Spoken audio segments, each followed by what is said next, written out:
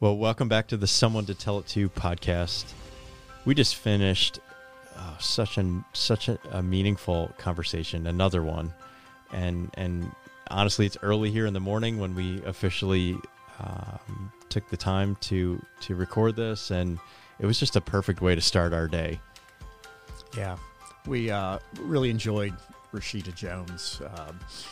We're talking with her here. We're here in Pennsylvania. She's in Amsterdam, the Netherlands, and we just love the fact that we're able to connect with people, who live so far from us, and yet we're sharing the same feelings and the same values, the same experiences, and that's just kind of incredible to realize how much we have in common with people, no matter where they live.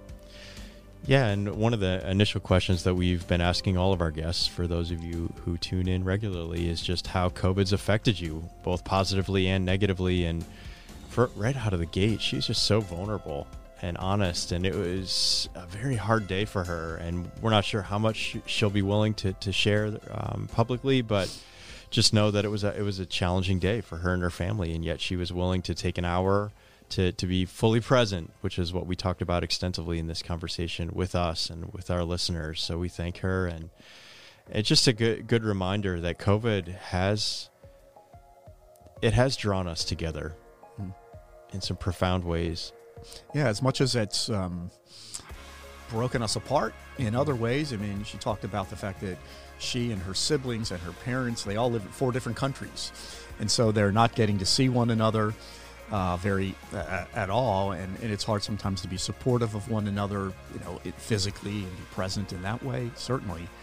But the fact that we can have this technology like we are using right now to connect anyway, the best we can in these uncertain times, we're certainly grateful for that, and we hope that everyone, no matter where they live, no matter where you live, where you are, where your family is, where your friends are, that you're able to connect in ways that are still meaningful, and that can help you know you're not alone through these very difficult times. This is what our guest today, Rashida Jones, has written about herself. First and foremost, I am a human of the world. Then I am a wife, daughter, sister, and a mother of 2. I'm curious. I am a seeker and a soul searcher. I am a dreamer and a believer. I live for today, and I show up for tomorrow. I chose HR on purpose, human relations. I didn't fall into it or get stuck in it. My love for what I do has led me to live and work in 4 countries, looking at what drives, motivates, and moves people. I am an HR disruptor. I care about how we serve the businesses we become part of. Change is rapid and unrelenting, and we are witnessing a shift from a world of scarcity to a world of abundance and scale in areas such as information and technology. There is increased connectivity between and within organizations, which presents opportunities for HR to drive innovation, creativity, collaboration, and increase productivity and results. I believe it's time for something different. It's time we scale HR to support and enable businesses and individuals to reach their full potential. NRG HR stands for New Roots for Growth and Energy all in one. My aim is to bring more balance of energy to the universe through businesses, in particular through purposeful and conscious people practices that unleash true human potential in the workplace. Ms. Jones was born in Portugal and grew up there, but today she speaks to us from Amsterdam, North Holland, in the Netherlands. Well, we'd love to just get into the conversation. One of the things that we've been asking a lot of our guests, Rashida, is just how COVID's affected you, maybe some positive things that you've seen happen as a result, but then also maybe some of the more traumatic things that have been especially difficult to work through. And we'd love for you just to be as honest as you feel compelled to be today. Mhm. Thank you, Tom. It has been an unprecedented year, I have to say. And one of the things that I feel has positively impacted me on a personal level is the final realization that control is an illusion, and everything that we seek to do in our lives, usually to have that, to bring that element of control to what we do, what we feel, what we think, is just an illusion, and actually we have control over nothing. And the result of that is slow down, and we live so much into the future, and so much of what not hasn't happened, and what we want to happen, that we forget to really enjoy, live in the present, live in the moment. My biggest lesson and my biggest learning has been the true understanding of these very simple 5 words. It is what it is. It's really just that. And for the first time ever, I actually understand and truly feel what that means. And it just means stop attaching a label to anything, to any circumstance or any event that happens to you. The moment we stop attaching a label, we stop the expectations and we stop the hurt that comes with it. Because I think a lot of us have, over the past 1 year, had events happen to us. People should automatically label us, that's bad, that's not good, I'm not happy, I don't like it. And what that does is trigger this just sort of huge avalanche of emotions and expectations that are attached to that emotion. And this is very much a Buddhist thing. The moment you sort of say, okay, there is no label, there is no good and there is no bad, because there is only what there is. So it is what it is. You begin to really shift to a different mindset and to a different mentality. And I guess it's helped me become a little bit more positive, and it helps me through the days in which sometimes are more challenging than others. So I would say that's the biggest lesson for me from COVID, and how it's positively impacted me in my life. And it helps me with my anxiety, and sometimes, that sort of the mental exhaustion that I used to bring myself into with my thinking. So that is a positive thing. And you asked me about sort of some of the most challenging things that I've witnessed has really been in the business, and how COVID has basically impacted a lot of lives, whether it's family, whether it's friends, social. There's just been a lot of impact in that, and the way some businesses have conducted and carried out some of their business needs has not been very human, and that has been the hardest thing for me to witness. Rashida, you mentioned the phrase, it is what it is. And that's one that we hear a lot here in the United States. And I don't know if we knew that it's used elsewhere around the world. So it's kind of nice to know that that's a little bit more of a common phrase in other places as well. And appreciate you saying that. And because we do label experiences and feelings, and control can, is one thing that many of us struggle with. And so thank you for sharing that perspective that you did about letting go of that.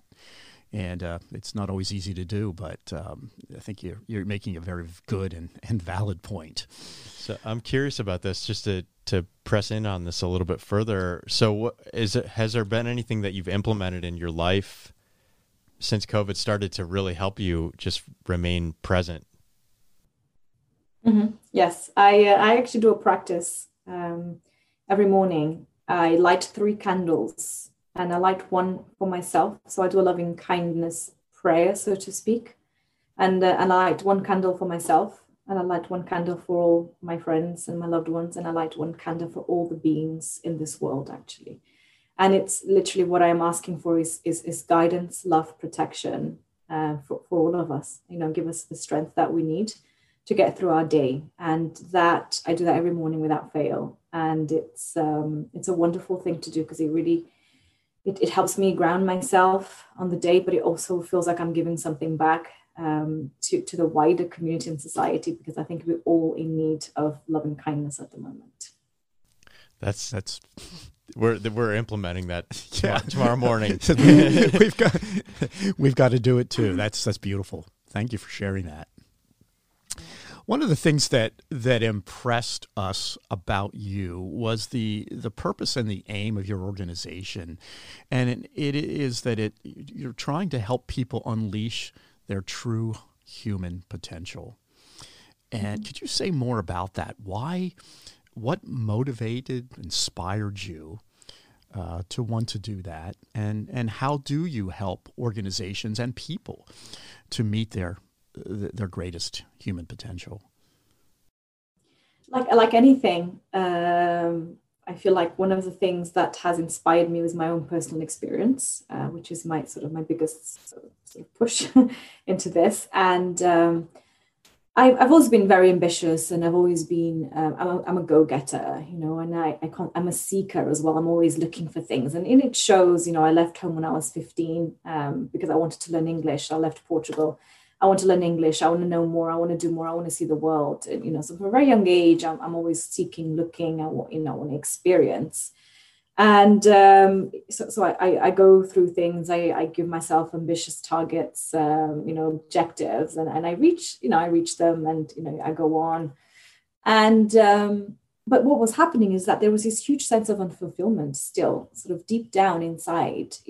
Everything that I set myself, every target, every dream that I managed to bring to reality in one way or another, it just wasn't enough. I would do that, and then it's like, okay, but I still don't feel happy. I still don't feel happy. That was the underlying emotion. I don't feel happy, and that started me onto the whole quest of what is happiness. Why is it that I don't feel happy?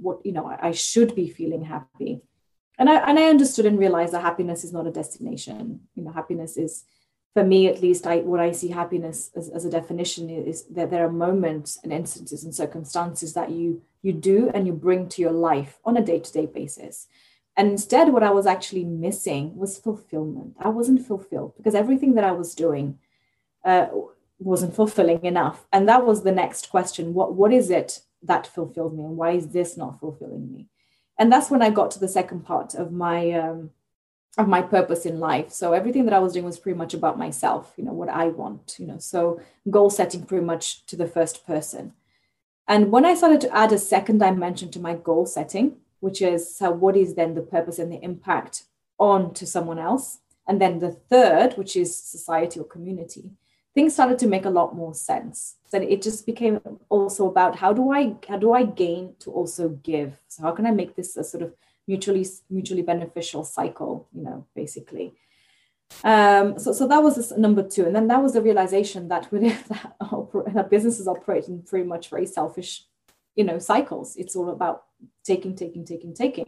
And we're not really giving. And what is the one thing that really motivates and drives people? It's the ability to know that they make an impact, that they matter, that actually there is a place that they belong. And that's what we were not doing in organizations, is creating these spaces which let our people know that they matter, that the work that they do is impactful, and that they belong there. There is a purpose. They have a purpose. And that's how, for me, NRG HR was born, was for that, to bring a new NRG into the world, and also new routes for growth, both for organizations and for individuals. We've implemented this practice as an organization, and I actually just posted a blog on our social feeds maybe a week or two ago, that we choose a word to live by for the year. And you may have heard of this practice, but in the beginning of the year, every year, our team members, we all select a word, and then we make them into bracelets. And I was just thinking of Michael, and his word for this year is joy. But we did see a common thread running through most of our team members. It was truly to be present and to just receive the moment as it comes. And I think we're in a time right now where we're doing a lot of, I'm a future worrier by nature. Probably it sounds like maybe you might be as well. And just projecting into the future too much, and not just receiving the moments as they come. And I know in this conversation, as we were preparing, we were thinking, it sounds like a lot of your work revolves around change in organizations. And we'd love for you just to focus in on that in this conversation. Just how do we shift our mindset to both individually, personally, and also collectively as a group, to just receive moments as they come? That's a big question. I think one of the things that actually makes this a little bit more difficult is what we currently define as success, right? what is the definition of success? What does it look like when it comes to organizations? And there are two things that we do in companies, which makes this practice very difficult. One is the habit of performance management, which is very much backward looking. So we spend 3 months to 6 months of a year looking back at what we've done. So very much past looking. And then we spend a lot of time then looking at forward, goal setting. What is it that we're going to do then, which will help us achieve our goals in the next year or 3 years? So it's very difficult then to bring the present moment into an organization. And it's very difficult to ground ourselves to focus on actually what is in front of us in the next 3 to 6 months, because we're always thinking about my incentive or my bonus that I want to receive in a year's down the line. And the other practice that is difficult here, which goes against this sort of nature that we have this thing in us that we're we seek close connections with others, right? We want to contribute, care for each other. We seek close connections. The other thing is that when it comes to organizational life cycle, it's very much individualistic. So goal setting is individualistic. Bonuses are individualistic. But then we say we want people to work together. There is a huge culture structure misfit because of this. So that it's hard to do that. There's a statement that you've made that we love, and it is about success. You said that success begins and ends with people, which is why it becomes even more important to create the kind of environment in which people can excel, in which they want to work, for example. We'd love to hear some examples of how you create that kind of environment. And we know that you've got some good things to say about that. Yeah, so one of the things that for me really, when it comes to creating environments in which people want to work in, the most important thing here is to find out actually what is important for our people. So it's about not copying and pasting what somebody else has done. It's not about imposing, what we think is the right thing, but it's about co-creating what this experience looks like with the employees, with each of the stakeholders. The reality is that we have a multi-generational workforce in most organizations right now. The second complexity is also that we have a very strong digital experience in our world, which most employees now expect to be matched in their workplace as well. And then we have a third generation, which is entering the workforce, which is all about purpose, and it's all about contributing to society, sustainable development goals, so to speak. So, and most companies are not prepared for this because they're still very much used to having practices and working practices which are very much Tayloristic. They come from that era. We haven't really found a way to change it. So the starting point for me is to go back and actually map out what is the experience that our employees want to have. But number one, who is working for us? Who are these personas? Who are our users? We do so much work for the customer experience and the customer journey, and we know exactly the segmentation of our customers. We know their profile, and we go after wanting to sell to them. Why we're not doing the same in the workplace? It's the same approach. So it's really start seeing our employees as humans, which we are and they are, and basically create these practices that cater to them, that helps them be their best. Because if you have a successful workforce, a happy workforce, you have a successful business as well. I know in one of your interviews you had talked about micro interactions, and we'd love for you to talk a little bit about that. And I think we had a kind of a micro interaction yesterday we'd love to tell our listeners about. We here in Central Pennsylvania are in the middle of winter. It's cold, and yesterday was a frigid day. The wind was blowing. It was about one degrees with the wind chill, and our team wanted to go out to lunch together, and we couldn't figure out. We wanted to maintain social distancing and what to do and where to go. So we decided to get takeout from a restaurant, and we literally set up shop in the middle of a parking lot in front of a Barnes & Noble. And we just had some of the most meaningful interaction that we've probably had in months. And I think all of us left that interaction just saying, wow, gosh, we really needed that. And I don't know if you see a parallel when you talk about micro interactions, but we'd love for you to give some examples of maybe workforces that have been maybe a little bit more intentional about fostering those types of connections? Mm-hmm. I think that there are, first of all, I love that example, and I think this is what we need right now, right? It's really that connection, the listening to each other, seeing each other, the presence, and appreciating the small things. The small things are the biggest things, and gosh, we've taken so much for granted. Some of the things in the workplace, I think there are questions which we can all ask each other, whether we're a leader, whether we're a people manager, whether we're an employee, and it's to intentionally ask ourselves with every interaction that we have with a colleague is to ask the question, what is it that I can do? What is one thing that I can do today that will help you leave, at this interaction feeling better, more positive than when you started or when you came in, whatever it is. But it's really about what is that one thing that I can do, say, that will help you leave this feeling more energized, more confident, and more positive. And I think we can all ask, if we all ask that question, or even how can I support you? I think those are the things that matter right now. These are the things that make the difference, and it will help people feel that they are seen, they're heard, that they matter. That actually I am here and I see you. That's all we want actually at the end of the day, is that recognition. You've written that gone are the days when the employee's experience could be influenced just by a paycheck at the end of the month. Love that statement too. And we believe that very strongly as well. And these kinds of interactions and recognition and paying attention to people as human beings, and not just somebody who comes to produce something, but as human beings, we think that's really significant, and we applaud you for believing that and understanding that and trying to help organizations to live that. I'm thinking of this statement from Doug Conant. Mm-hmm. Do you want to tell that story?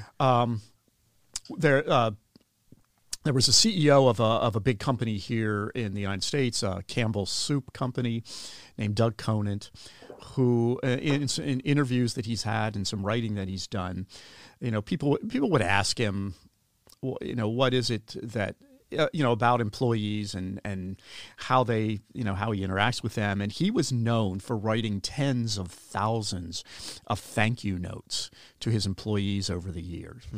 And, that just for many people was unheard of, that a CEO of a major company would take the time to write handwritten notes to employees on their birthdays, or if, perhaps if there was a loss in their family or a birth in the family or marriage. Things that he personally would recognize for his employees. And people said, but don't you thank them? Don't you recognize them by giving them a paycheck? And he said, no, you pay them with a paycheck.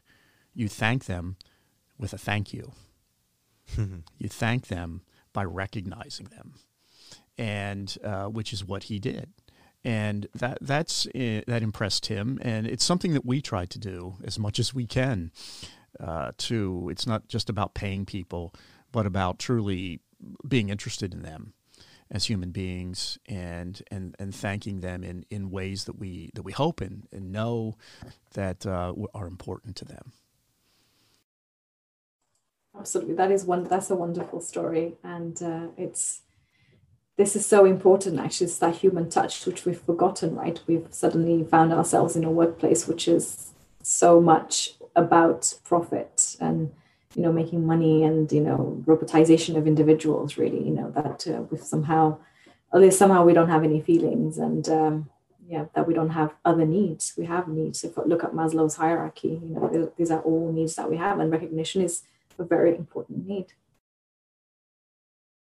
Back in September of 2020, you wrote a blog entitled "It's Time for a Human Reboot." And one of the things you wrote in that blog is, while our normal daily activities were on pause, in many ways they still are, you said that nature bounced back. Yes. Could you elaborate on that? What do you mean by that? I think nature has bounced back in more ways than one. So not just the nature outside our ecosystem, but actually also the ecosystem in the societies that we live in, also in our organizations, family, social. And I think what we see suddenly that has happened, at least from that organizational perspective, is that, in reality, as human beings, if we look back to our, ancestors and how we've evolved through times, we all as human beings, we're hardwired to seek close connections with one another. We have a strong desire to care for each other, and we are naturally inclined to contribute towards a greater cause, which is what this pandemic has also shown us. I mean, for the first time in a long time, we've seen competitors, rival healthcare companies coming together, trying to help find a vaccine. We've seen companies sharing talent, and this is because it's towards a greater cause, towards a greater good. And I think time and time again, we have examples of this happening in our human nature. So it's just that sometimes we forget in this sort of capitalist world that we live in, that we actually forget who we are, this false consciousness that we've developed, and we suddenly believe all these things that are out there which are not true. So these false ideologies. So I think what COVID has done is highlighted a lot of these things, brought it to the surface, and we hear a lot about the Great Reset, and this is what it's about. It's really about, okay, we have an opportunity, we have a fork in the road. Let's choose the right road. Let's do the right thing. We know you've used this this phrase, the 3 C's of humanity, and maybe that could put a finer point on what you're trying to say here. Yeah, the 3 C's of humanity are to connect, to care, and to contribute. It kind of goes around. It's what it revolves around. That's beautiful. We totally agree. Absolutely, totally agree. There is a famous Michael Jackson song that inspired you to write a blog back in September last year as well. You wrote some good stuff in September, we want to say, that we liked. And the song, part of it goes like this. I'm starting with the man in the mirror. I'm asking him to change his ways. No message could have been any clearer. If you want to make the world a better place, take a look at yourself and make that change. We think that's a beautiful song, and it led you to write the blog entitled The Man in the Mirror, How Leaders Can Create Conscious Organizations by Leading with Courage and Vulnerability. We would love for you to tell us about your inspiration there and the message that you shared in that blog. Yes, thank you, Michael. I love that song, and that sort of paragraph is so beautiful. I have to say, it's the realization that we are responsible for ourselves, and we are responsible for what we put out into the world. And if we want to see something happen, we have to lead by example. And second to that, change is an inside job. It's not that something someone does for us. It's not something that we go and find somewhere. It all starts within. Change starts within.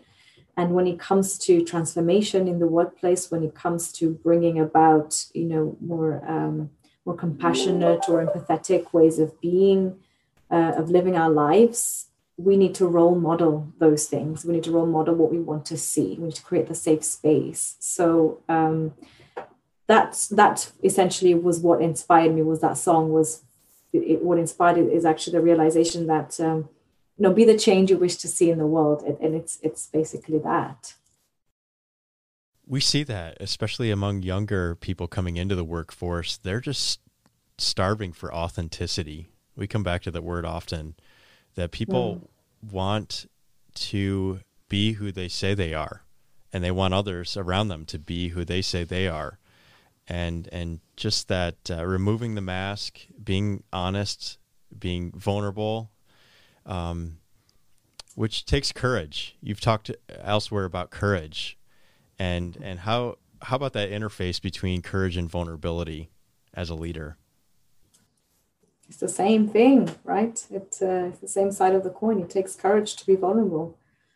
And it's something that, again, goes back to the definition of success, right? Why is it that we don't see more vulnerability and courage in the workplace? Why is it that we see so much authenticity yet? We don't see it because success is not rewarded based on courage, vulnerability. or authenticity. It's based on certain behaviors, certain patterns. It's still based very much on how much money you bring in, or how much, what the revenue is, and how many clients, or whatever you sell. So until that doesn't change, and until we don't start rewarding the right things and recognizing the right behaviors, we're not going to see much change happen yet. And somebody has to take that leap of faith, and it has to be management. It has to be leadership. And there is no point saying that, I want you all to be your full selves, come to work, be authentic. And there's also no point saying, I want you to be creative and tell me your bright and best ideas, if you also don't create the space, and if you don't showcase and role model the behaviors that lead to that. So it's time to walk the talk. Talking is just not enough anymore.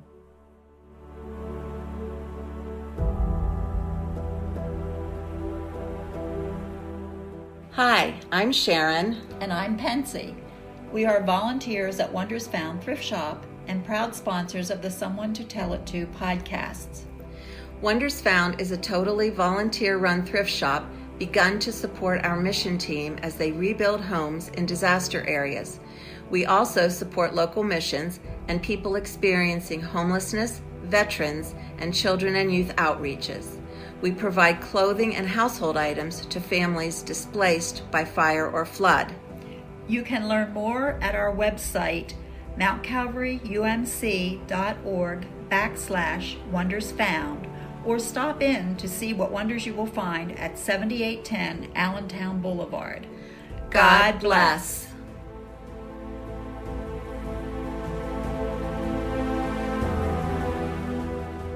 There's a story that we love to tell, and I think we may have shared it earlier in season 1 of our podcast, but it comes from Brene Brown, somebody that we all love and appreciate very, very much. And she was being interviewed one time where she was leading a conference to some Fortune 500 CEOs, and she was talking extensively, as she always does, about vulnerability and courage.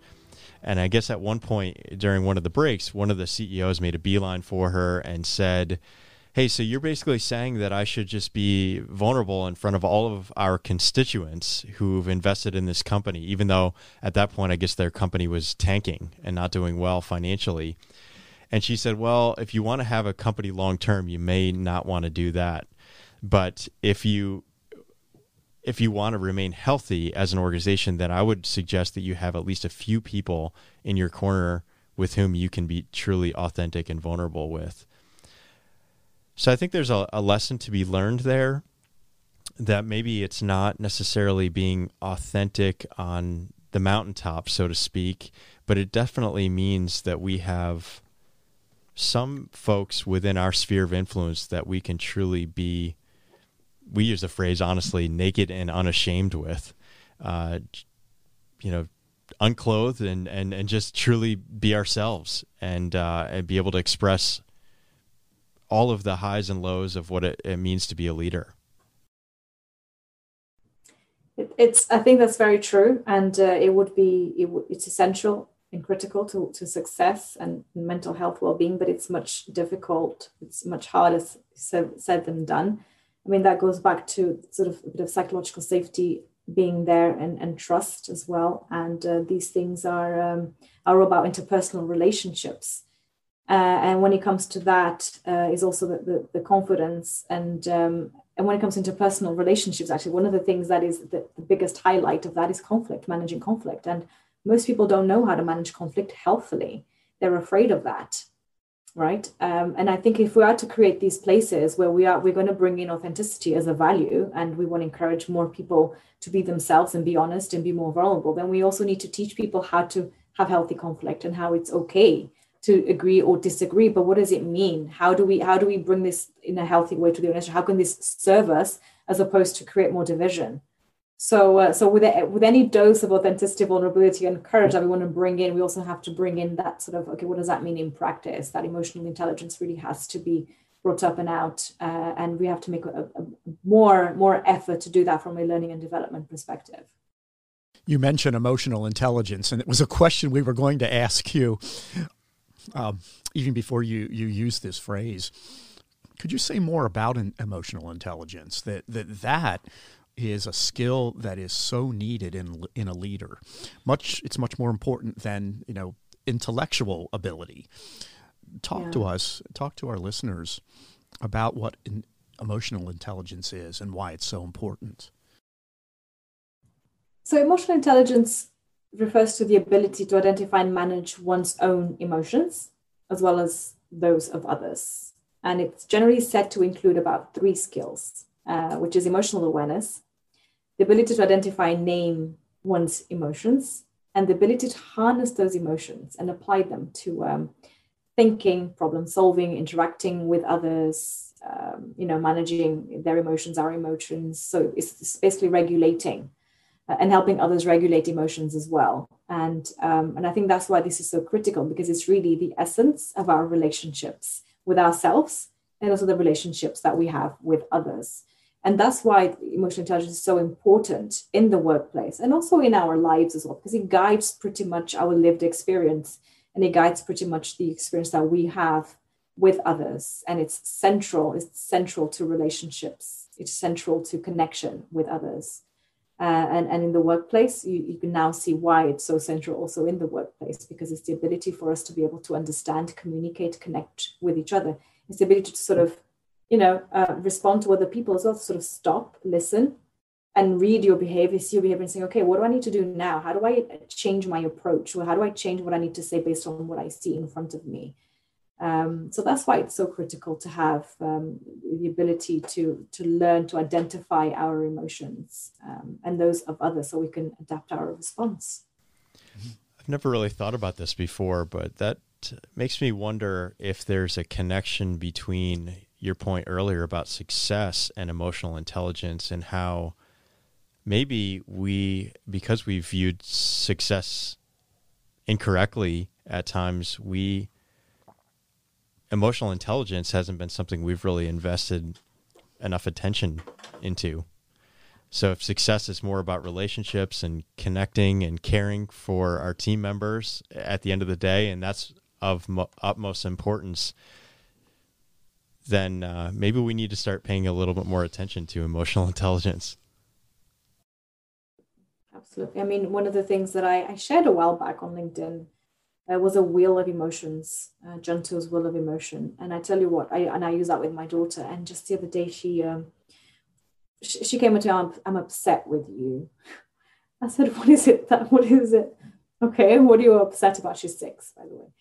And she explained it to me and blah, blah, blah. And the thing is, what I realized after a while is that we use the same emotions over and over again. Either she's upset or she's angry, or she's happy. So I said, okay, we need to expand this, because it may not be upset, but it may be something else. So we walked over to the wheel, and and they're all colored, green, red, blue, yellow. So she said, okay, she knows the colors, what they mean. So she said, that's in the yellow one. And we got talking, we explored it further. I read all the emotions. And in the end, it was that she was frustrated about something. But we're trying to basically expand our vocabulary of emotions, because, a lot of the times, even as adults, we don't have the ability to explain to others what we feel, what we think. And we also don't have the ability to pinpoint what others are feeling and thinking. And this leads to a lot of miscommunication. And how helpful would it be if we were able to develop our emotional vocabulary? And be able to speak to each other more openly, more authentically about how we feel, but at least understand also that not everything is anger and not everything is, frustration or happiness. There are so many different variants, and this could be a lot more productive and healthy. I don't know if you've ever had the chance with your kids to watch, there was a Pixar movie that came out about 5 years ago. Are you familiar in the Netherlands with Pixar movies? Mm-hmm. Yeah, which one is it? Inside Out. No, do you know what? I haven't, but it's on our to-do. I'm making a note of that. It was brilliant how they did it. They didn't elevate any one emotion over another emotion, and how I think often we maybe elevate, let's say, joy and happiness above other emotions like anger and fear, when they make this point that every emotion has a necessary place in the human journey and the human story. So strongly encourage you to watch that yourself and with your kids. Yes, I will, because a few weekends ago, we watched another Pixar movie called Soul. Yes. I'm not sure whether you've seen that. I need to watch it again. Ah, that was amazing because I often talk about, I've spoken to my daughter about this whole purpose and passion, and how a lot of times we get stuck into this rat race. What is my passion? What is my purpose? It goes back to those years ago for me when I felt deeply unfulfilled. And I said, that's not it. What we need to do is bring passion and purpose into everything that we do. And the moment we do that, we will then feel that sense of fulfillment and happiness and joy into all the things that we do in our day-to-day life. So I loved that this movie was about that and how you put it into into characters and a movie and a storyline. I mean, she's 6, bless her. How much is she going to understand? But I'm hoping that some of this stays with her as we go through life, and she's able to live a more authentic life, but at least chase the right things. Not the things that I was taught to chase. Many years ago. Because I think those Pixar movies right now are geared more towards adults even than kids. Yeah, for sure. Yeah, I think so. But yeah, as we approach a close to this conversation with you, which we're loving, and we really thank you for it, we want to circle back to what we talked about at the very beginning about the way our lives have changed with COVID and how that things are just so much different. And you've stated that our normal is no longer. You've written that some celebrate this as a victory. Others long for the return of the normalcy they knew. And yet others wish for a new normal. And with this, a new reality. You've written a new reality built around a common good and a shared vision for a renewed set of values, renewed beliefs, renewed hopes, renewed dreams, and renewed ambitions. A renewed relationship with each other. That is beautiful. We're using the term "beautiful" a lot, actually, with this conversation today, because you've written some very beautiful things. Would you like to say more about that, as we bring this to a close? Those were wonderful words, and I'd forgotten that I'd written them. So thank you. Well, we think you should be reminded because they're great. Gosh, no, thank you. Thank you for reminding me that. I think ultimately, for me, what I'd really like to leave you with is the fact that there are two mottos at the moment that I live by every day. One of them is that the belief and the trust that the right things will come to me in the right way at the right time, and that applies to all of us. So that positive view, that the faith, just hang on, whatever it's coming, at the right time, in the right moment. And the other one is that everyone is doing the best that they can with the resources that they have. So let's all be a bit more compassionate, a bit more empathetic, a bit more forgiving, but not only of each other, but also towards ourselves. It's the time to sort of drop the expectations, the perfection and the control, and to just really enjoy and cherish every interaction, every moment, and really stop just putting all these expectations on ourselves. And that will help us hopefully create a new reality, which is based on connection. Yeah. I absolutely love those two, but I hate them because that is so hard to implement. And it is, yes, that's what we're all longing for. And circling back, as Michael said, to the beginning of the interview, that is being present as the moment comes, just receiving what comes as it comes. But gosh, that is so hard for most of us. But we need to keep we need to steep ourselves in those messages. I have them on my computer screen, and I see them and I read them every day, as well as a little totem. Here I have my turtle. And the turtle really helps me keep myself grounded, because that is what the meaning of a turtle is, right?